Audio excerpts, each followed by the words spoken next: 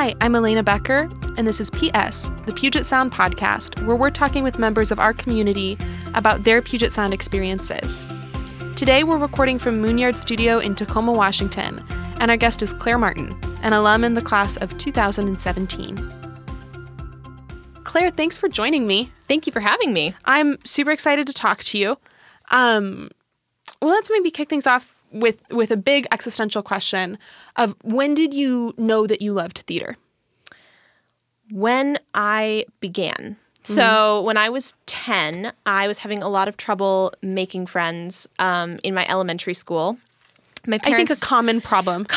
Yeah. Right? I know. In being different, we are all the same. So my parents had already tried the tactic of changing school. So I had already transferred schools once, and that hadn't really solved the problem of feeling like I was on the outside. Right. And so I think because I would, run around the house blaring off speeches that I had memorized from like Disney movies. Yeah. Because I was a singer, I played piano, I had danced since I was 2, and I was in classes for all of those things. I think my blessed parents thought that theater was just the natural next step. Sure. And I think they also hoped that I would make some friends. And amazingly, wonderfully, they were right on both counts. They signed me up for a week-long theater camp. It was like Peanuts, like the Peanuts comic strip. Yeah. I don't think the theater that I was at had enough money to actually like buy the rights to the Peanuts musical. So it was like a fake musical that the drama teacher had written. Right. And I was cast as Lucy, and I sang a song about the planets. And the end of the first day, I felt like I had 12 new friends, which was a whole new experience for me. I'd never made friends with anyone my own age that quickly before. Yeah. But I remember standing in front of everyone and auditioning with my Lucy song, Right. In which I just sort of listed off all the planets. It was a very like singy song, and I was like making up choreography as I went along, and I just had this little girl certainty of like, oh yeah, here it is. This is what I have to do forever for the rest of my life. Right. And that feeling just never went away. And was Lucy your first role? I guess, yes, she was. Yeah. And singing about the solar system was my was my breakthrough. One of the things that's come up in this podcast before, and then also that I think I've just noticed in my life with people that are in the arts, is the sense of purpose that you have to stick it out. Because so often the world says, you're not going to be able to do that. Right. Or that's not going to be the right choice. And so I'm especially struck in listening to you by you saying, I knew it and I was sure. Mm-hmm. Did you ever waver? Never once. Never in my whole life. I've gained certainty about the kinds of work that I am attracted to, both in terms of what I want to see and what I want to do scholarship on, and most importantly, the kind of work that I want to create. Mm-hmm. I've gained clarity and I've sort of focused in, but I've never lost that clarity that this is the one thing that I was put on earth to do, and I have to do it until I'm gone. And within that category, did you start out thinking you would be an actor? I did. I think so Everybody many of us does. do. Yeah. And there are some people who find their way into the design elements early, who maybe love fashion and just go straight into costume design. But I think for most of us who are on the performance side, directors, playwrights, dramaturgs, actors, I think most of us are given our first taste via acting, and it's really hard not to get kind of swept along by that drug. Mm-hmm. It is a high being on stage, and it is the closest to substance abuse that I've ever come, and I've abused that substance so many times. So I think until I was about probably 16 or 17, I thought, long term, need to be an actor. And then when I was a senior in high school, I tried directing for the first time. And I wrote my first play. And that sort of changed everything for me because I started realizing that I could actually offer more to the field than just being on stage and speaking someone else's words, doing someone else's movements. Right. I could actually be inventing and creating triggering opportunities for other young actors to stand up on stage and have the experiences that I had. I'm a control freak and I'm type A. And so once I like started directing, it was very difficult to let that go. Sure. So how does it change the experience for you to be performing your own work and your own concept? Does it feel different in the final accounting? It absolutely does. Yeah. So for my sort of senior capstone project at the University of Puget Sound, I wrote a play and then I directed a tiny little black box shoestring budget performance of it. It was a staged reading. The actors had scripts. Yeah. So it was about as low impact as it's possible for a performance to be. And I think for those 6 rehearsals that we had, I don't even remember them. I was just on cloud 9. Right. And I feel the same way when I'm working on Shakespeare. It's almost like time ceases to exist and I'm just in this like vacuum of sort of creative energy and excitement and adrenaline. So you can tell when you're working on something that has that sort of personal hook. And, when you're in the room with other actors who are ready to take ownership of their characters and their lines, when everyone comes to the table with this idea that, like, we all belong there, that we have a right to be there, that's when the real magic can happen. And we should say for people that you mentioned Shakespeare because that's kind of your thing. That's your love. Yes. When did you figure that out? Where did that come in on the journey? So I started reading Shakespeare when I was 10. For fun or in school? Yeah. So my 4th grade teacher had a print up of a sonnet on her wall. Mm-hmm. And of course, when I was 10, I didn't know what a sonnet was. Sure. But I remember reading it. It was one of Shakespeare's, I think 101. And I remember seeing it on the wall, and I would read it all the time. And because I have sort of semi-eidetic memory, when I read something, I remember it forever. And so I would start saying it. Right. And I think she heard me one day, and she was the one who told me, well, it's Shakespeare. Yeah. And so, of course, I went home to my parents not knowing who Shakespeare was. And I said, well, I think I should just read everything he ever wrote. And my parents were like, well, we don't think you know what you're taking on, but okay. And so for Christmas that year, they gave me a copy of the complete works. It was my first copy of the complete works. And then by St. Patrick's Day, 3 months later, I had read the whole thing. You had read all of them? Mm-hmm. Holy smokes, Claire. Yeah. And then I've read the canon twice a year, every year since then. So I think I've read every play about 25 times. Some of them I have memorized. Some of them I've read hundreds of times. Front to back memorized. Front to back memorized. But many of them that I don't like as much, I just do my annual readings. And call it good. Yeah. I suffer through the lines and let it go. But 2 years ago, I had it's almost been 2 years, which is unbelievable to me. I had an experience that sort of just woke me up to my love of Shakespeare in a whole new way. So I've been going to the Oregon Shakespeare Festival since I was 13. Mm-hmm. I'm a Portland, Oregon girl, and of course the festival is only 5 hours south. Yeah. And once my parents, realized how much I love Shakespeare, they started helping me get there every once in a while so I could see shows. And the September after you and I graduated from the University of Puget Sound, my parents sent me down to Ashland for the first time in 4 years for my 23rd birthday. And I took a friend, and we had tickets to see Shakespeare in Love, which is the play based off of my favorite movie. It's a terrific piece. It's such a good movie. Yeah, it is. It's just a love letter to Shakespeare, and people who get antsy about the non-historical aspect of it, I think I'm missing the point. It's a delight, and I'll say as an aside, in case anyone's wavering on whether to watch it, it's also really funny. It's so funny. Yeah.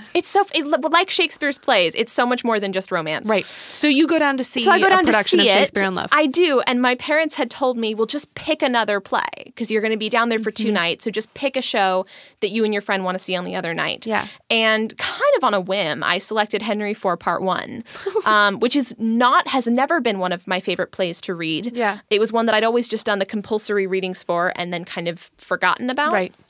I'd always found the characters really obnoxious and the story kind of nonsensical. And I felt like Act 5 belonged in a different play than the other 4 acts. And I don't know, I just had kind of dismissed it my whole life. And I sat in that theater that night. It was directed by Liliana Blaine Cruz, starring Daniel Jose Molina as Prince Hal. And I was catatonic for 3 hours. My friend had to drag me out of the theater because the security guards were coming over because everyone else had left the theater. Because it was time to go. And I couldn't move. And that was when I realized I'd been crying, but I was crying silently, so I didn't feel that I had been crying. And I was just like so heartbroken to have left the world that I had just been a part of for 3 hours. And I had never seen a Shakespeare play live before that made me think that everything happening was real, that made me forget everything that was going to happen. I forgot how the play ended. I cried when the characters died. I was absolutely swept away. It was it was almost painful. It was so beautiful. And in the weeks that followed, I went through this kind of crazy, turbulent, sort of series of emotional breakdowns. Every couple of days, I would go into the bathroom and cry, and I would remember, stage pictures, and I'd remember bits of music, the way that they would say certain speeches, the way that the characters would look at each other, and I remember thinking, God, all I want to do in the world is be a part of that world and have my fingerprint on something that is so cohesive and meaningful and powerful and visceral and beautiful. And that was when I realized the universe had kind of sent me that play right after I'd graduated from college at a very sort of at a turning point in my life, at a volta in my life. And it was telling me, this is actually the thing. You've always had access to these texts. You've always loved these stories, but it's actually what you have to do. You have to do this kind of work, and you have to inspire young people the way you were just inspired, and you have to make them understand that Shakespeare is for everyone, and that his texts belong to the world, and that his stories are, sort of gorgeously hopeful about human beings and our capacity. And so that was it. That was when I made the decision that I was going to be an early modern theater maker, and that's what I've done ever since. Whoa. 1. 2, you make that decision, and I think it's one thing to realize this is what I want. Kind of a separate thing to go get it. Yes.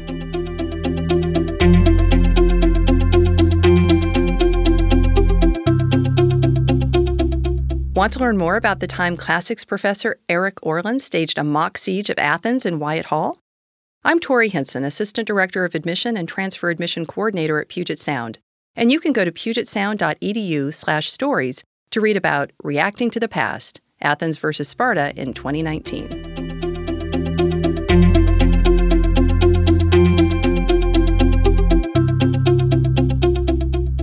What do you do next? Well, this summer, I'm directing a production of Romeo and Juliet here in Tacoma, inspired by the March for Our Lives movement that followed the Parkland shooting last Valentine's Day. But really, I knew that I wanted to go to graduate school. So once I had that experience, that really clarified for me the kinds of work that I wanted to do. What I needed to study then was sort of I needed advanced Shakespeare training, and I needed advanced directing training so that I could start making plays like the one that I had seen. So I spent the year following graduation working locally in Tacoma and applying to graduate school. Yeah. I ended up applying to 10 programs, and I traveled all over the States auditioning and interviewing. A lot of my programs were in the UK, so I spent a lot of time in the wee hours on Skype. Right. And ultimately, I was accepted to the Royal Holloway University of London's MA in theater directing. Hosted, I think that's the right word, by Katie Mitchell, an incredibly elite and prestigious theater director from England who works all over Europe. So there were 8 of us in the cohort from all over the world, and we spent a year learning her method, from her, getting critique on our directing skills, taking classes about sort of current modes of directing in the UK and abroad. And then ultimately, Katie asked me to step away from my program early and assistant direct a production that was opening off-Broadway in the spring. So I actually ended up leaving London in March, and then I was it was in New York for 8 weeks, and then I came back here to direct R&J. So really, for me, the going and doing it part is just not letting myself sit still long enough to get scared of the task at hand or feel daunted, and just kind of continue to throw my essence at a wall and hope that something sticks. And so I'm just going to kind of keep racing against time and taking projects as they come, inventing my own, until one day I, make a whirring sound and shut down. Well, and just to summarize what you've just said, you graduate from Puget Sound. Yes. You have this experience where you think, this is it. I got it. I know what I want to do. Yeah. You apply to graduate school. You get into a master's program. You go to London to pursue your master's. You step away from that program without ending it. You're still getting the degree, but to go assistant direct an off-Broadway play. Yes. And then you come back to Tacoma to direct your own concept of a production of Romeo and Juliet. Yes. In 2 years? Yeah. Whew. No wonder you think you might make a whirring sound and shut down. Yeah, I think I probably have something akin to like artistic or intellectual whiplash, but I just haven't spent enough time thinking about it. So, just keep moving forward. And let's just, while we're talking about it, let's say for people, when is Romeo and Juliet? If people want to come see the production, how do they do it? How can they find out more about it? Love this question. Yes, so we are going to be opening the show on Friday, August 9th. It runs the 9th and 10th and the 16th and 17th. Both are Friday, Saturdays. Our venue is to be determined. We may actually end up touring it a bit, but it will probably be happening at Stadium High School in their beautiful auditorium. Yeah. It's dramaturgically quite watertight for us to have a production that is about a group of high schoolers remounting a canceled production of Romeo and Juliet in the wake of a school shooting to perform it in an actual high school. Right.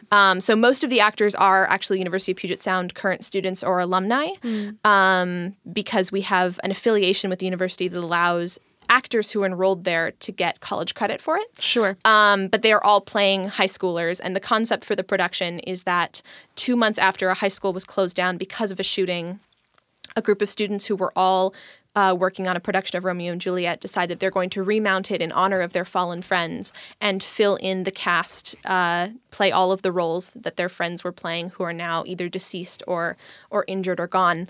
And in the process of sort of working their way through a dress rehearsal of Romeo and Juliet, the students end up coming together and healing, and the act of making theater becomes an act of redemption for all of them, and kind of a statement that unites them all that the art will continue and that violence can't break us apart. And even in our worst moments, we will always have the ability to come together and tell stories. So it is Romeo and Juliet. In some ways, you'll hear the text that you recognize, and you'll see the circumstances that we're all so familiar with. The play is iconic, and we've kept much of the iconography, but also there are moments of new dialogue, naturalistic dialogue. It feels quite modern. Teenagers are wearing their own clothing. Yeah. They're playing Kesha music. So it's very much an R&J for our time, as well as a celebration of the 400 years that have come before. And just to put you on the spot a little bit, which is one of my favorite Socratic method things to do, honed with my liberal arts education. Amazing. Will you talk a little bit about why does it matter to you to make that point through Shakespeare? Why not write a play that makes this point without ever once mentioning Romeo and Juliet? Because we are connected to the past, and cyclical violence perpetrated by young people but encouraged and enabled by adults is a theme that has lasted the centuries. It is a problem that should have been solved 400 years ago and has not been yet. I want to address the fact that our Gen Z teenagers in America today, they are not living in a new world. The 21st century is not, kind of a new tyrant that we have to fight. It is actually nothing more than the manifestation of, centuries, millennia of adults refusing or being unwilling to empathize and communicate with young people, to honor their experiences and to nurture a world in which they can express their feelings in healthy ways, in nonviolent ways. I want to recognize the fact that despite our America's current boiling point, we did not end up here in a vacuum.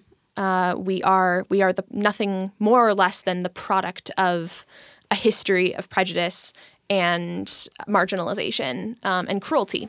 So, but the sort of the not terrible side of it is that Romeo and Juliet is a beautiful story about young people choosing love, choosing generosity and hope, in a world that tells them that to be successful and to earn the love and respect of authority figures in your life, you must be xenophobic and prejudiced and violent. It's about teenagers that choose to set aside that worldview and love each other, which is exactly what happens in the wake of every school shooting in America. It is the young people who heal thanks to their own united efforts to continue to love and promote acceptance.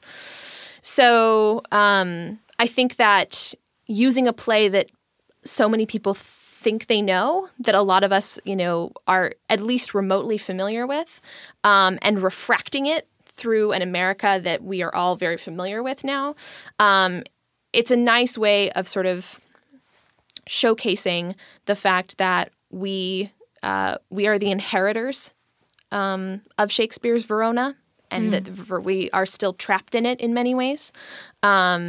And I want to be very honest about that, but I also want people to perhaps gain from the story, which ends with hope and ends with reconciliation in the face of overwhelming obstacle. And that's powerful. Yeah. It's really powerful. I hope it will be. Yeah. It's really not up. You're still executing. Yes, I'm still executing. It's not up for me to say whether it's going to work or not. But I think that for those of us that are in the rehearsal room, it's working on us. Yeah. And that matters too. Mm-hmm. The other thing that I'm really struck by is your comment about making explicit the relevance of Shakespeare. Yeah. Because I think the way that a lot of people, maybe the majority of Americans, encounter Shakespeare is one or two forced plays in a high school English class. Right. And, I'm kind of a nerd. You're aware of that fact about me. I like to read. Right. I'm like the demographic target for this kind of thing. And I first encountered a lot of Shakespeare in ways that would make anybody, except it sounds like you, bash their head into a wall. That is so fair. And so I think one of the things that is really powerful about seeing these plays recast in ways that makes the relevance of those themes immediate and explicit is that it makes it really clear why it matters to keep engaging with art. Absolutely. Yeah. And I think, when we see people who look and sound like ourselves speaking words that for so long have been held aloft, whether intentionally or not, as like the paean of elitism or intellectualism or white or British or male superiority, are actually just stories about what it means to be a person. Who are we? Why are we? What are we? And in order to feel like those questions resonate in our souls, we have to see and hear people speaking the words that look like us and sound like us, that remind us of us. Right. So, a story like Romeo and Juliet, which is about, young people in hopeless circumstances, choosing love and choosing to fight against violence. We have to see young people that look like we do today, which means young people of all races, ethnicities, genders, wearing ripped jeans and chains and having tattoos and, wearing high heels. And then to hear those words, that's what makes us actually register the fact that Shakespeare was not just writing for his day and time. He was writing about what is inside of us. And that is a universal, and that outlasts the test of time.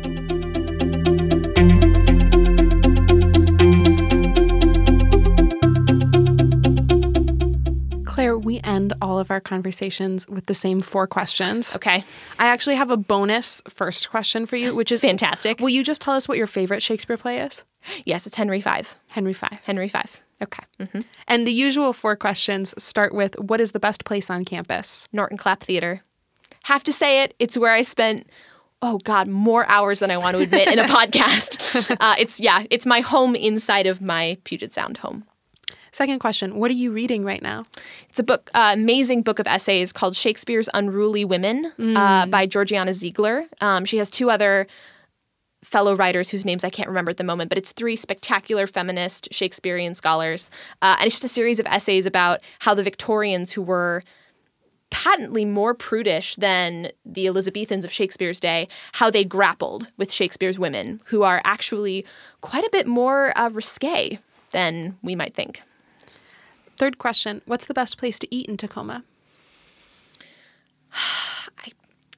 I think Wild Orchid, because I love Thai food. But also, I'm a bit biased. Wild Orchid was one of the few quote-unquote fancy restaurants that I could walk to from Puget Sound. I didn't have a car until my senior year, so I think I'm biased. And lastly, what makes Puget Sound special? Just the passion of everyone, the students, faculty and staff, everyone cares. And what we care about is different. And the way that we express that passion is different. I, of course, found it in theater. Some people find it in intramural sports. I mean, everyone, I think, can find it in the classroom if you're taking classes that you've chosen. Our professors care so profoundly about enriching our lives, not just educating us, and they believe in what they teach. So I think that you get all of that passion crammed into the same, 14 block radius. And it's just kind of intoxicating. Claire Martin, thanks for sharing your passion with us. Elena Becker, thank you so much for having me on your program.